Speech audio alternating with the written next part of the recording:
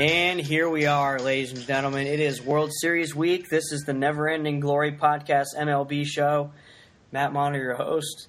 I'm here with the triumvirate of Luke Conley, Nick Schillig, and Sean Z. Gentlemen, welcome. It's tribe time. We are, as we sit here, less than 24 hours away from World Series game number 1 in Cleveland. How's your emotional state right about now as we get ready for another championship round for one of our professional sports teams? I cannot wait to be in attendance tomorrow night. So pumped. Cannot wait for the atmosphere. It's going to be awesome with Cavs fans up there for the opener for them and getting their rings and whatnot, and then being able to watch game 1 of the series. It's going to be an awesome night. Can't wait. DVRs galore going. I got the game, I got pregame, I got Cavs, I got the after, all that stuff. We got the whole squad other than Chill, right? That's correct. Yeah, I'm partying at my house, about 12 guys coming over. So, yeah, emotionally, I'm pretty much train wreck. Took 2 nervous poops today, so that's probably only going to double tomorrow. So probably 4. Ooh. For any of you that don't know, that first one usually is of some substance, but the next one's a questionable what really comes out. You need a casserole to kind of fill things out. Thicken that a little bit. Yeah. Yeah, I'm glad you said that about the recording, Sean. I got to make sure I get my DVR set as well. I didn't do it the last 2 rounds because it was TBS, and I did not want any part of what those yahoos were saying. So we get Joe Buck this round. So we get Harold Reynolds too, don't we? Is he on there? God, Pre-game. He's not in the booth he's not on the actual game, or else that would be epic. But yeah, just get ready for this Fox announce team because it's nowhere near TBS, but they love themselves some Cubs. Javier Baez is the next Stan Musial, if you listen close enough. And I'm fine with that. They can talk to Cubs all they want. We can shut them up just like we did the last 2 rounds with our play. Yeah, so that stuff has a way of taking care of itself. It's just hopefully the weather maybe kind of affects the whole scene, affects hitters a little bit, and certain guys like hitting in cold and certain guys don't. Maybe they got some divas. Well, let's hope. I feel like as I was driving around today, I felt like the same way I felt going into the Boston series and the Toronto series. Nobody's picking the Indians to win. Everybody thinks that the Indians will be fortunate to even get it back to Cleveland for Game 6 and 7. It really seems the same to me as going into Boston and Toronto, and the same kind of blueprint applies. We've talked about this on previous podcasts, so I don't want to just nail this point over the head. But if the Indians have to play from ahead, they have to win. You would think, obviously, at least 1, but you'd have to think they would like to get these first 2 games at home and then force the Cubs to have to sweep in Wrigley. Otherwise, they're coming back to Cleveland down 3-2. But these first 2 games are huge. And, we faced lineups that are at least as scary or scarier than this Cubs team. I know they're hitting the ball really well the last few games, and they've been the best team in baseball all year, record-wise. But Boston's lineup, Toronto's lineup, has some scary bats in there as well, and we've been able to shut them down with our pitching. So, I feel oddly confident, just like I did the last 2 series, because we've just found ways to scratch out wins, pitch just well enough, hit just well enough, manufacture just enough runs, and turn things over to our bullpen late and scratch out 3-4 wins in a series when we need to. I feel like this is just kind of deja vu. This is just the next obstacle on the list. And the Indians are going to be just fine here. I think the biggest difference for me is the rotation that they're up against. What they saw in Boston, obviously Porcello had a nice regular season. Not a guy with overpowering stuff. Obviously Price has had his issues in the postseason. Then you go to Toronto, and they had some nice guys 1 through 4, but it wasn't anybody dominating. When you look at this Chicago rotation from 1 to 4, it's really deep. Lester's been very good all year. He's been phenomenal in the postseason. You have Jake Arrieta, who obviously who's been a Cy Young candidate the last couple of years. Obviously, Kyle Hendricks has had a great year, and then John Lackey, who's a pro's pro, has been very good in the playoffs in his career. These are 4 guys with playoff experience. These are 4 guys that can go 6, 7, 8 innings if needed, and they definitely have more overpowering stuff than I think what they saw in those first 2 series. And I think that's my biggest concern coming into this. I think our pitching can tame the bats. It's are we going to be able to get to these starting pitchers and be able to score enough runs in the series? Yeah, and when they turn things over to their bullpen also has a lot of depth and some really good arms out there as well. They actually have 3 lefties that they use, Travis Wood and Mike Montgomery, and then obviously Aroldis Chapman, who's one of the better closers in the game. And then, they have Edwards, Rondon, and Strop from the right side, too, who have some power arms that have been solid for them all year as well. So they have a strong pitching staff from top to bottom. But, Sean, anybody in particular worry you from this group that they have? From a starting pitching perspective, it's Arrieta, just because of how well he matches up with his stuff versus kind of our lineup. We'll struggle more with the hard throwers, the fastball guys, unless we've kind of seen them or can kind of advance scout them like we did with Verlander throughout the year and actually the past couple of years. That said, maybe you make Arrieta make some pitches here and there, but he's the one guy where, particularly if we can jump out and get to Lester, Arrieta settles him down in Game 2. It's 1-1 back to Chicago. Maybe we get one there. It's 3-2. We're starting to feel a little good. We're back home, and Arrieta stifles us, in a Game 6 or something like that. He's maybe the one guy that I'm a little uneasy with, just because at least, not this past year, but the year before that, the pedigree is there, certainly to be able to shut down a lineup like ours, at least, with how we've not necessarily broken out or produced or strung together, all that good of at-bats through stages of the postseason. And then, just again with Arrieta, he's a guy that if he gets the ball down, consistently stays in the lower portion of the strike zone. And then with our lineup, interestingly enough, when if he misses out of the strike zone up, to guys like Naquin, Chisenhall, Kipnis, those guys will chase, and they'll chase upstairs Napoli. So he can throw that hard stuff up out of the zone where he won't really get handled. Now, will he slip and maybe dip a little bit and get something on the top half of the zone and guys can get through it? Yeah, he's susceptible to home run balls, but how well is the ball going to be carrying on Wednesday night? And then, he's here for both games more than likely. And if this week's weather is any indicative of next week's weather, it could present some challenges. That said, if we get to Game 6, then we got a shot, or as good a chance as any. And, I'll take the guy in our dugout versus that other clown over in the other dugout to see if the Indians team has kind of given the Cubs any looks here over the past 6 to 8 weeks. Like obviously they did with Boston and Toronto, and particularly in that Toronto series. So it'd be interesting to see how the adjustments are made then throughout the series after that. Well, just go off kind of your point. I do agree. I think the Cubs bullpen is actually deeper with those 6 arms that you mentioned. Yeah. Obviously, we have the top 2, but then after that, they're a lot deeper, especially when we go to Game 3, Game 4, Game 5, where Miller and Allen might not be able to go 4 and a third combined because they might have to hit. So that's an interesting thing with their depth being a little bigger. I also think another major point is, and this has kind of been Sean's point through our text messages here, is if we get a lead, we give away a lot of at-bats, as Sean will say. So I really think the key is when we do get the leads that we have, we do need to have better at-bats with the lead, because much like the Royals last year, if we can keep that invincibility factor where if we hit the 6th inning, the game's over, I think that's really going to benefit us. I think the key to the series is we have to get 4 leads going into the 6th inning and then turn it over to Miller Allen, see what happens. But much like the Royals last year, we need to keep that invincibility. That's why I think we need to tack on, if 2-1 head to the 6th, tack on a couple, because we can't expect Miller and Allen to be perfect through. Well, what I'll say though is those guys will just hit, and you just give away their at bats, because we give away at bats anyways in the past 2 series. So in some respects, you just let those guys hit, and that way you can keep them on the mound. Yeah, I totally agree with that's what Tito's going to do. I agree with that. The blueprint's pretty simple, though. He wants Kluber to go long. Then Game 2, you can exhaust all the bullpen. You get a day off. Then, Game 3 is the tricky spot, because that's one where you need Tomlin to be extended, so that then you have the bullpen somewhat safe for short-rested Kluber, or for short Kluber.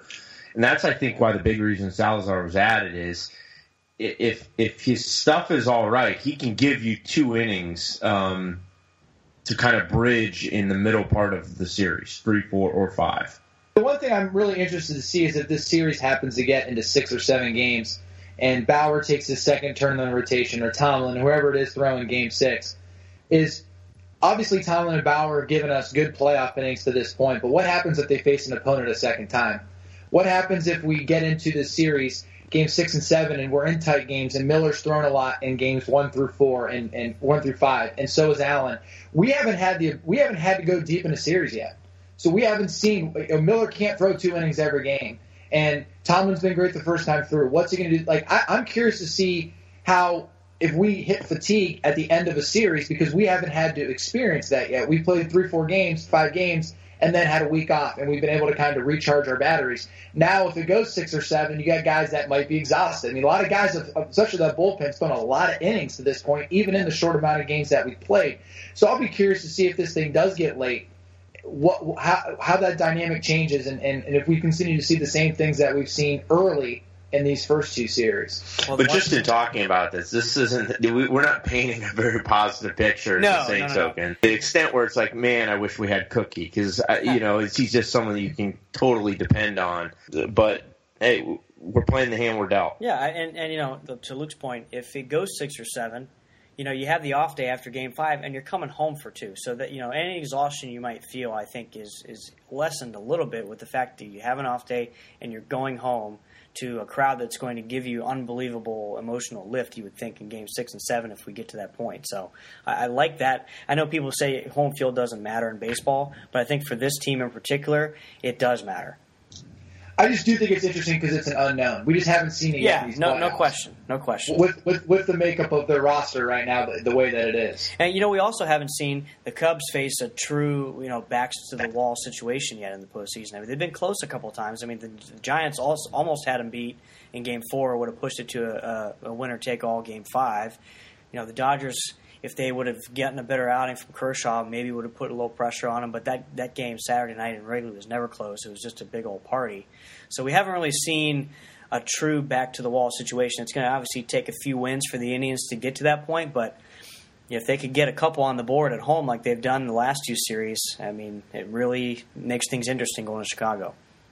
Well, you hope that they can get on base. I think that's the key as far as Luke's point about tacking on. You got to get on base against Leicester, put a little bit of pressure on them defensively, and maybe open up some extra holes if you're running the base pad. So they got to get the right guys on the bases too. But I think the key ultimately will be. We just have to weather some spots. Yep. You got to get through a couple key points of the lineup. I feel pretty confident with Kluber. Hopefully he's just not too overly amped up. But defensively, we obviously put together, a strong defensive unit. I can't imagine that the Cubs are better in that department. And the strange thing is, if you had said all season long, the Cubs were there, but the Indians played in a tougher league. The AL was vastly superior than the NL. Yep. And to get through kind of that powder keg and get through it the way that they did, I think there is a level of some sleeping on the Indians here, and in part because of how the Dodgers poorly they played the last 2 games, and how the runs and numbers the Cubs put up the last 2 games. Yeah, their lineup really came alive the last 3 games, and much has been talked about Anthony Rizzo and his struggles earlier in the postseason. He started to hit. Javier Baez has been kind of America's prodigy here for the whole playoffs. Everybody's kind of fallen in love with him. Addison Russell's been hitting the ball better. Wilson Contreras went yard the other night. Yeah, their lineup's good top to bottom, but again, it doesn't scare me any more than Toronto's did or Boston's did. I think all these guys can be pitched to. They did lead the major leagues in walks, but they also strike out a lot. Well, and a lot of those walks are the top of that order. Yeah. Rizzo, Bryant, Fowler all have really good walk rates, and Ben Zobrist does too. But it's going to be similar to what I know Baez has had a good series or a good playoff so far. You mentioned Russell. Those guys in the back half are more of a free swinging group. So if you can get ahead of those guys early, and they're going to chase. Javier Baez does not walk. Wilson Contreras does not walk. Addison Russell does not walk. So it's kind of a split. It's similar to what they've seen in the first two series. Yep. You're going to see a really top-heavy order in Chicago. I mean, they do have some potential in the back half, but it's a tale of two ends there, with the front half they're being a lot more patient. Well, for swingers, you can have 5-pitch innings too. Yep. Yeah, absolutely, which the Indians are going to need plenty of them. Maybe we can get Joe Madden to play Jason Hayward every game. You think we can do that?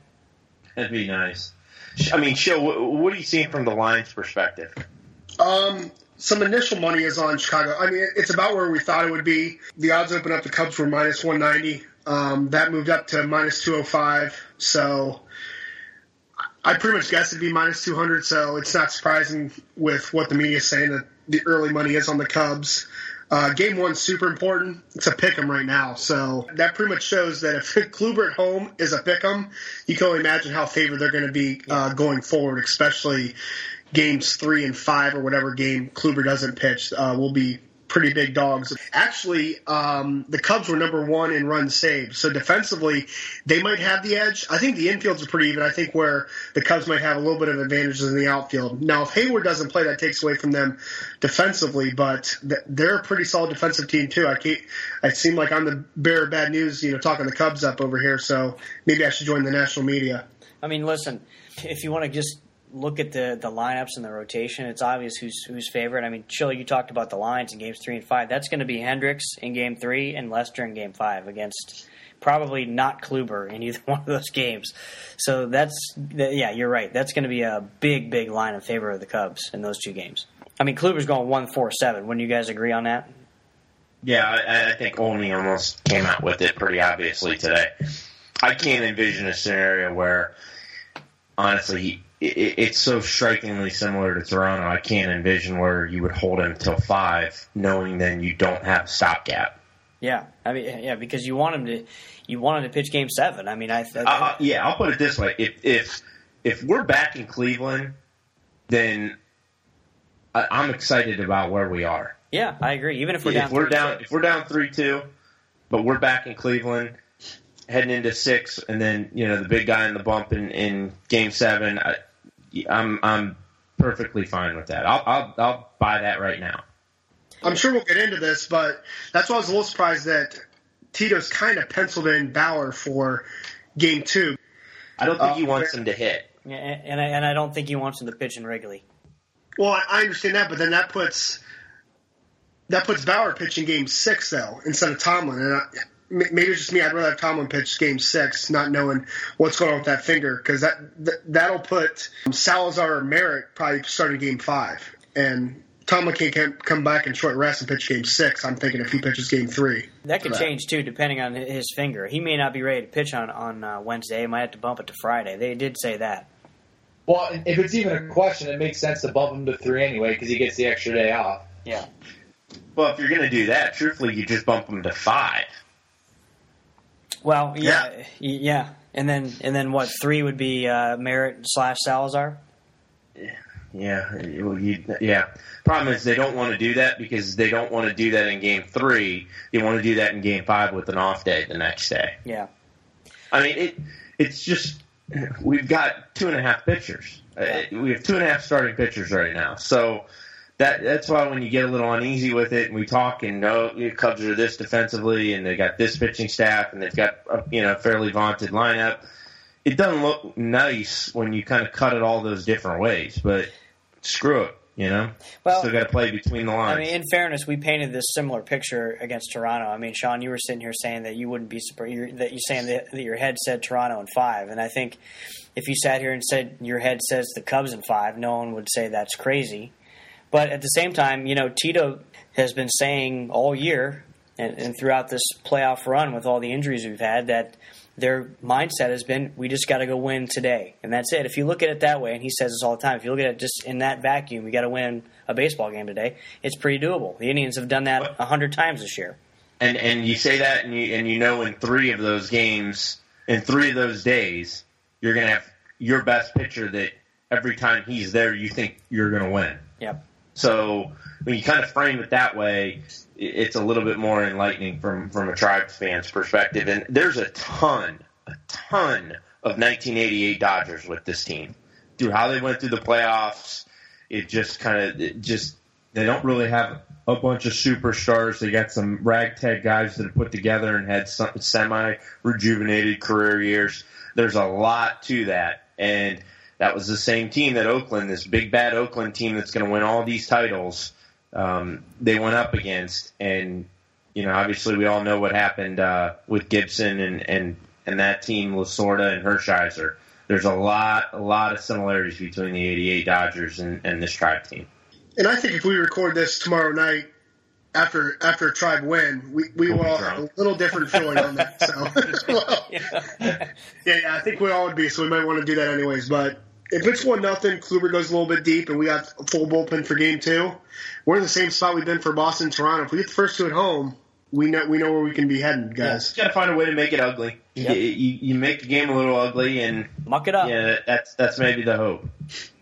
And it's it's going to come down to traffic on the bases. I pulled up the steals number. We had 134 steals. They had 66. So they're not Toronto sitting around waiting for 3-run homers, but we are a lot better on the bases. So get traffic on the bases, like you said, Sean, the right guys. And we drilled this point to the ground where we can just steal on Lester all day. But I think we can get after all their pitches, all their pitchers on the base pass. I tend to agree with you. I would love Rajay to have a good game tomorrow night. That would be so good for his confidence. He hasn't been swinging the bat very well. He's probably going to be in the leadoff spot against the lefty. He get on base a couple times and cause some havoc and give guys like Kipnis and Lindor and Napoli a chance to drive him in. That would be huge. Luke? Key to the series for you? I think we have to get to their pitchers early. I was going through some of the box scores earlier tonight, and they closed out Game 6 of that last series with Hendricks going 7 1/3, and then Chapman going the last inning and 2/3. I think they're strongest. I know we talked about their bullpen being pretty solid, but I do think they're strongest when they can get their starters to go 6 or 7, and then use Strop and Chapman there in the 7th and 8th and 9th innings there. I think if we can get to those guys early and make them bring in the Montgomerys and guys like that in the 5th and 6th inning, I think that really bodes well for us. Because I think it kind of takes them out of a rhythm of what they want to be in. For instance, for us, the Indians, we want to make sure that we get into the 5th or 6th of the league so we can just string out our bullpen. I think they're going to be a little bit different. They want longevity out of their starters. So I think it's big that we get to Lester and not let him throw 6 or 7, and get to Hendricks and not let him throw 6 or 7, and really tag that bullpen early and get to some of those mid-level guys who I don't think are as good as their back-end guys. So being able to hit that weaker part of the bullpen consistently in this series, I think will be significantly important. Yeah, Lester's been one of the better postseason pitchers that we've seen in the last couple of decades. His World Series performance in 2013 was dominant as well. Hendricks, we've talked amongst ourselves about how good he's been at home. I think he has about a 1.32 or something like that ERA at home this year. And we're facing him in Wrigley in Game 3. Arrieta's kind of the wild card here, I think, because, as Sean mentioned, he could be the guy that gets right. And when he's right, he is as dominant as anybody. But he's also been erratic at times. His command hasn't been there, and he's been hit. He's shown some cracks this year where he can be hit. And that's a guy we're going to be facing in Game 2 and maybe in Game 6 at home. He's not going to get to pitch in Wrigley. So he's kind of the wild card here. I'm going to be very curious to see how he looks in Game 2. Lester, so far in the playoffs, 2-0 with a .86 ERA. Hendricks is 1-1 with a 1.65 ERA. I was looking on today to see what the big difference was. Obviously, Arrieta's ERA, his season this year overall wasn't as good. And you kind of hit on it there, Matt. The command wasn't there. The big thing with him early in his career, he was a pretty big prospect, is he just couldn't throw strikes consistently. And last year, he was unbelievable with his control, did not walk a lot of guys. And this year kind of crept back into him. He walked 70-some guys in about 200 innings. So doesn't have the same command. His ERA's been just over 4.5 here this postseason and 11 innings pitched. Obviously, that's a small sample, but he's not the same guy. He's not the Jake Arrieta Cy Young winner, who's been a Cy Young candidate the last couple years. He's definitely more hittable because he just hasn't been able to place the ball where he wants as consistently as he did in 2015. They probably do have the Cy Young winner on their staff, though, and that's Kyle Hendricks. And, man, I just like watching him pitch. I don't know what you guys think about him, but I compared him the other night to a better version of Marco Estrada. He's very efficient. Yeah. Now, he threw 88 pitches on Saturday, and he probably could have finished the game. I'm not really sure why Madden even took him out when he did, but he could have easily finish that game himself. He was dominant. And they also probably have the MVP as well, which is another reason why everybody's probably picking against the Indians. They have Chris Bryant, he's probably going to win the MVP, and Hendricks probably going to win the Cy Young. But you know what? Schilling, Hendricks doesn't get to pitch every game. He only gets to pitch 2 times. So your keys to this series in your mind? Mentioned a couple of them already, but, leads going in the 5th or 6th inning, being able to tack on. I mentioned in an earlier pod, really like what the top of our lineup has done, but really looking for production throughout the lineup, even if it's just getting on base, stealing a couple, just manufacturing a run at the bottom of our lineup. And when it comes to the intangibles of this, Sean mentioned this a lot as well, our advanced scouting. Bryant's not a polished finish hitter yet. Neither's Rizzo. And I think Zobrist is their most complete hitter, but like Luke said as well, they got a lot of free swingers at the bottom of the lineup. So I'm going to trust our advanced scouting, Roberto Perez behind the plate. And when it comes to making big decisions, 6th, 7th, 8th inning, I'll trust Tito over Madden over managing, which kind of just proves the point of why he pulled Hendricks after 88 pitches to get Chapman in there. So Madden loves over manage. Everyone loves him, loves all the sweet stuff he did in Tampa with a bunch of young players, but I'll still take Tito in this series, guys. Yeah, I agree. And Madden, he loves dressing up in costumes and Halloween, and guys running around in their underwear and thongs and stuff in the locker room. I'd rather you just go manage your ball club and all that other stuff and the 50 different glasses you wear throughout the season. It's just obnoxious. Shut up and just do your job. But I think watching the first few ABs, or at least the first couple times through the lineup, I told you guys, maybe even prior to the Toronto series starting, but then in the stadium, that I was really, frightened by 2.5 guys in that lineup. And I don't want to sit here now and say, okay, who am I scared of? Because some of it is who's going to react to the World Series lights. And we know from 95 and 97, you had these guys that dominated through the season, but now we're talking about a very, very small sample size that can work for your favor or against you. And sometimes it's confidence, who's clicking, who's not. I look at a guy like Lindor with the lights on at this stage. He could be all geared up. That could work to your advantage, or he could chase pitches like he did in Game 5. So it's just who's going to be able to slow the mechanism down, who's going to be able to kind of focus and do what they've done through 162 and the rest of the postseason. So I think it's kind of ironing out those jitters. Truth be told, I'm not terribly sure are certain guys on our team going to show up or not. What's Tyler Naquin going to do on the stage? Now, I actually feel pretty confident with the Roberto Perez. Is Jose Ramirez going to kind of bust out a little bit? Is Knapp out of his slump? Is Chiz going to kind of continue to be consistent and solid on defensive and at the dish? So there's question marks. Is Kip ankle? Is that going to affect it at all? It might limit him in the run game. How are we able to stay close to what we were all season, or will the World Series stage be a little bit too much for us, or vice versa for the Cubs?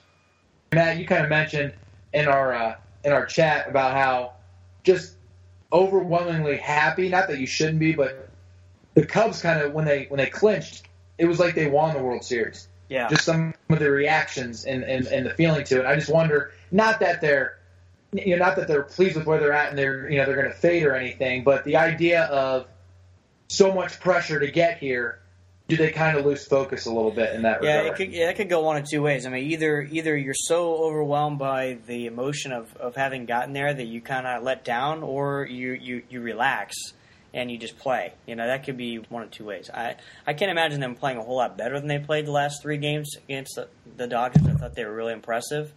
But, I did wonder, sitting there watching them celebrate the way they did. And the fans, you can see why. This is the first time they've been in the World Series since 1945. But we didn't exactly love the Dodgers either. No. I mean, they didn't beat the 27 Yankees. No, but I've never seen a celebration like that for something that wasn't a championship. That was bizarre. Agreed. Yeah, I'll be interested to see how that kind of, if that ends up being any sort of indication of their performance here in the World Series. Hey, bars stay open late in Chicago. Hopefully they tied it on for about all the way through Sunday. Yeah. I hope so too.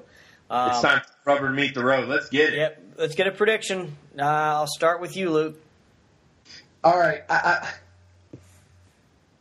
feel like the deeper this series goes, I like the Indians' chances. I think if it gets to 6 or 7 and the Indians have a chance to close it out, we have not seen the Cubs with their backs to the wall, with all the history that they have hanging on their shoulders.